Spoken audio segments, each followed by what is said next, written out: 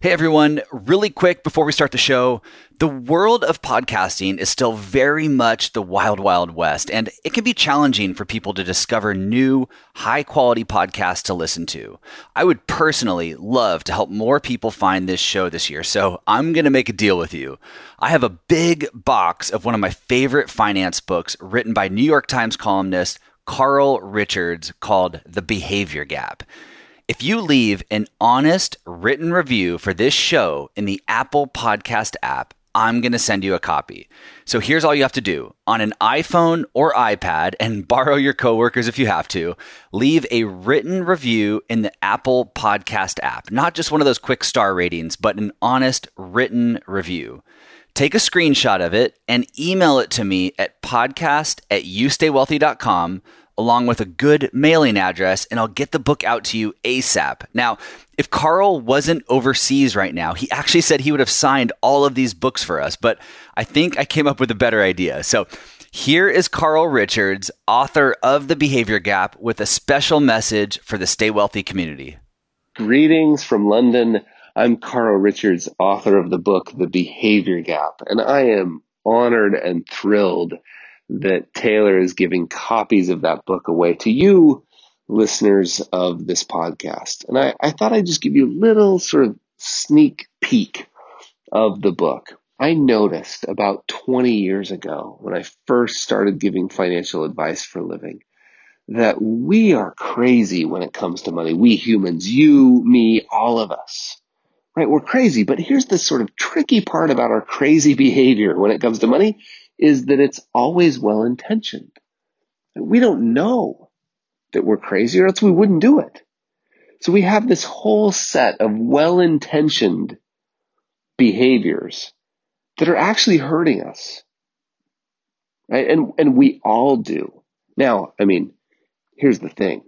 Based on what I know about you, and I'm going to whisper for a second because I don't want Taylor to hear this, but based on what I know about you, I know I'm preaching to the choir, right? Simply to the fact that you listen to this podcast, I know I'm preaching to the choir. But it doesn't help to get it doesn't hurt to get a reminder every once in a while about these crazy behaviors. And these behaviors show up in all areas of money: how we spend, how we save, how we talk about money, all of those things. But one area that it becomes really obvious in often is our investment lives.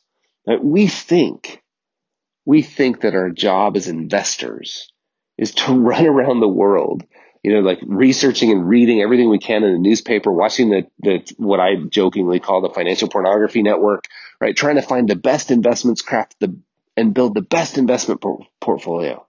But here's the secret. And again, based on what I know about you, you probably already know this secret. Here's the secret. You can build the best investment portfolio ever known in the history of the world with the best investments, perfectly built. And if you make one behavioral mistake, in other words, you get scared out of it at the wrong time, right? You make one behavioral mistake a decade, you may as well have just owned bank CDs your whole life, right? And there's no reason we need to do that. There's no reason we need to do that. And that's what I try to hammer home in the book, is really simple ways that we can stop doing dumb things with our money, right? All of us, you, me, all of us, right? So I hope you enjoy it and look forward to hearing from Taylor what you think. Thanks. Welcome to the Stay Wealthy Podcast. I'm your host, Taylor Schulte, and today I'm going to explain what per stirpes is. You might be asking, per what? Yes, it's a funny Latin legal term, but it recently saved one of our clients from making a giant estate planning mistake, and she didn't even need to hire an attorney to fix it. So if you want to make sure your money is inherited by the right people when you're gone, you're going to enjoy today's episode. For all the links and resources mentioned in today's episode, visit youstaywealthy.com/61. If you're listening to this right now, it's safe to say that you're still kicking and breathing. But as we all know, that will not last forever. And as a financial planner, I think you should plan ahead for that occasion. As heartless as that might sound, I I would consider that it's actually the complete opposite, that planning for your death is an incredibly thoughtful and intentional exercise that will really help to minimize stress on your family when you're not here. The first step in planning for this occasion, before we get to per stirpes, is to set up your beneficiary designations on your retirement accounts. Really quick, beneficiary designations determine who gets your retirement account money when you pass away.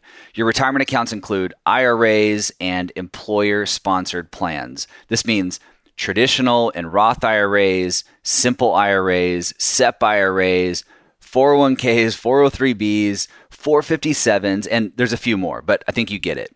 Remember that investments held outside of retirement accounts will be distributed based on other estate planning tools, things like a living trust or a will or a transfer on death.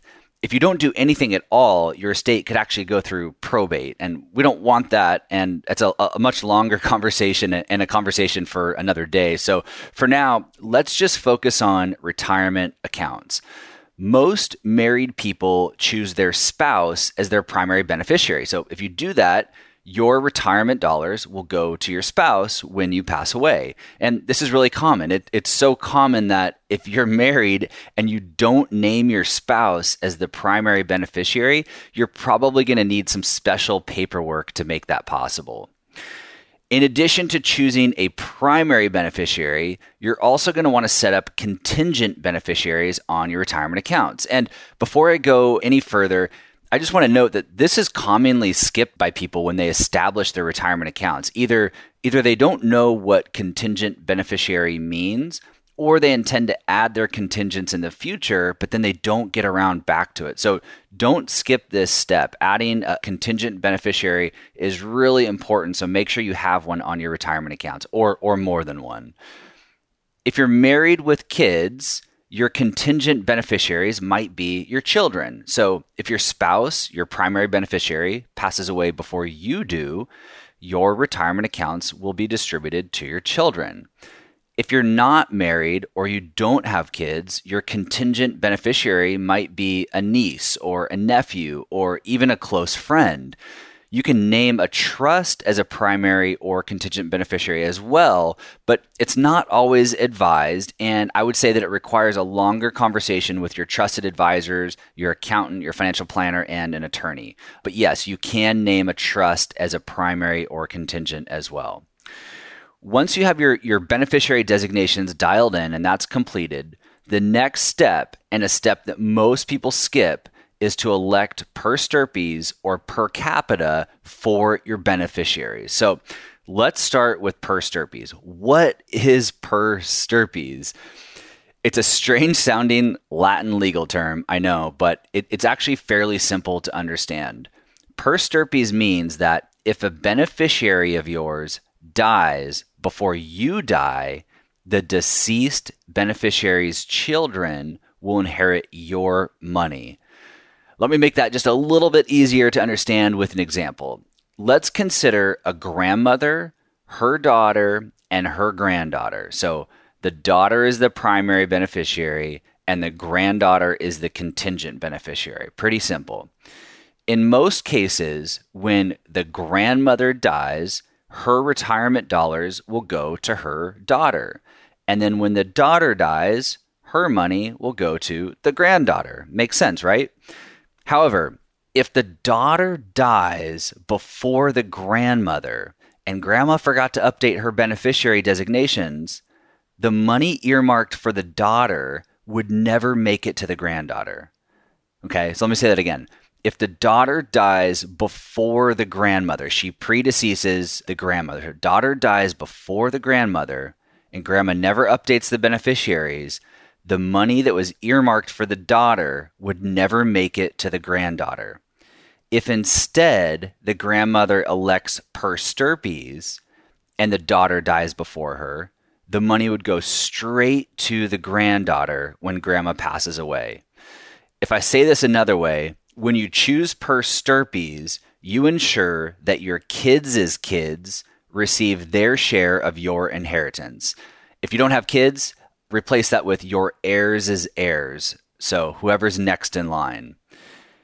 If you don't manually choose per stirpes when setting up your retirement account beneficiaries, per capita is going to be the default option. And most people probably have per capita selected without even knowing it because it's the default option. Let's go back to our other example. Let's say the grandmother still has the same daughter and granddaughter, but she also has a son.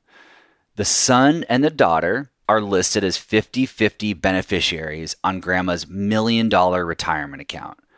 The granddaughter is still going to be the contingent beneficiary. So if grandma gets run over by a reindeer tomorrow, the son and the daughter, right, the two primary beneficiaries, would each receive $500,000. The $1 million is split evenly, 50-50, between grandma's two primary beneficiaries, the son and the daughter. However, if the daughter gets run over by a reindeer first and then grandma second, the entire $500,000 originally earmarked for the daughter is all going to go to the son. So the son would have all of grandma's $1 million in his pocket, and the granddaughter, that contingent beneficiary, she's going to be left with nothing. Now, that might be okay with you. Per capita might be what you want. Figuring out if you should choose per stirpes or not, it depends on a few factors. Now, the most important factor is what you and your spouse, if applicable, what you and your spouse or just you want to happen. So have this conversation together, or have this conversation with yourself or a friend, or if needed, talk to a financial planner or attorney to kind of talk through this with you.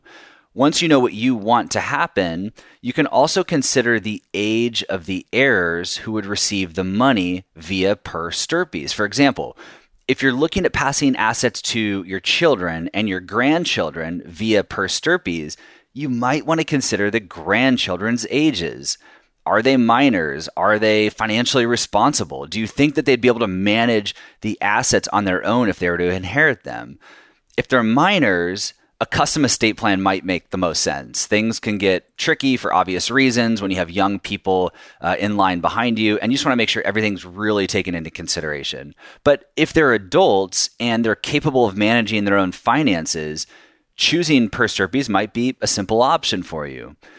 The bottom line is that per stirpes really should not be ignored. It's a critical piece of the retirement planning process that I think deserves to be reviewed at least every year. Now, before I let you go, you might be asking, Taylor, this all makes a lot of sense. I really want to make sure that I have things set up correctly. How do I know what I've currently chosen, and how do I make the appropriate changes if they're needed? The good thing is that it's a pretty simple two-step process.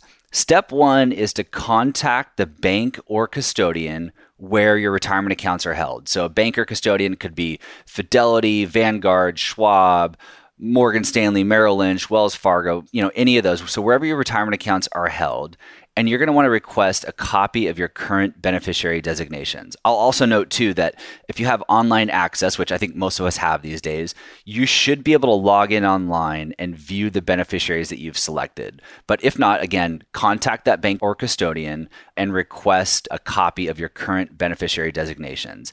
And you're going to really want to do two things once you have this in your hand. First, confirm that what you currently have on file is correct and it's aligned with your intentions. Second, you want to check to see if per stirpes has been selected. Remember, per capita is typically chosen by default. So if you didn't do anything, you probably have per capita. If everything looks good, your job is done. You don't have to do anything else. But if you see something that needs to be updated, or you have per capita by default and you want to select per stirpes, then you'll move on to step two, which is every bank or custodian, again, Fidelity, Schwab, Vanguard, Merrill Lynch, Morgan Stanley, you name it, every one of these places has what's called a beneficiary designation form, and it can always be updated. So if you need to make a change to your beneficiaries, including per stirpes or per capita, you need to contact your bank or custodian and request this form. If you work with a financial planner, they can do the heavy lifting for you. Just contact them for this and they'll help you get this done. Similarly, you might also be able to do this directly online. Every company is a little bit different. So get that beneficiary designation form. Once you have that in hand, you can make the appropriate changes to your beneficiary designations. So thank you guys, as always, for listening. I hope that was helpful. I hope you learned something new. And remember, leave a written review in the Apple Podcast app. Take a screenshot of it. Shoot me an email at podcast@youstaywealthy.com. And I'm going to send you a free copy of Carl's book, The Behavior Gap. Thanks so much, and I'll see you back here in 2 weeks. This podcast is for informational and entertainment purposes only and should not be relied upon as a basis for investment decisions. This podcast is not engaged in rendering legal, financial, or other professional services.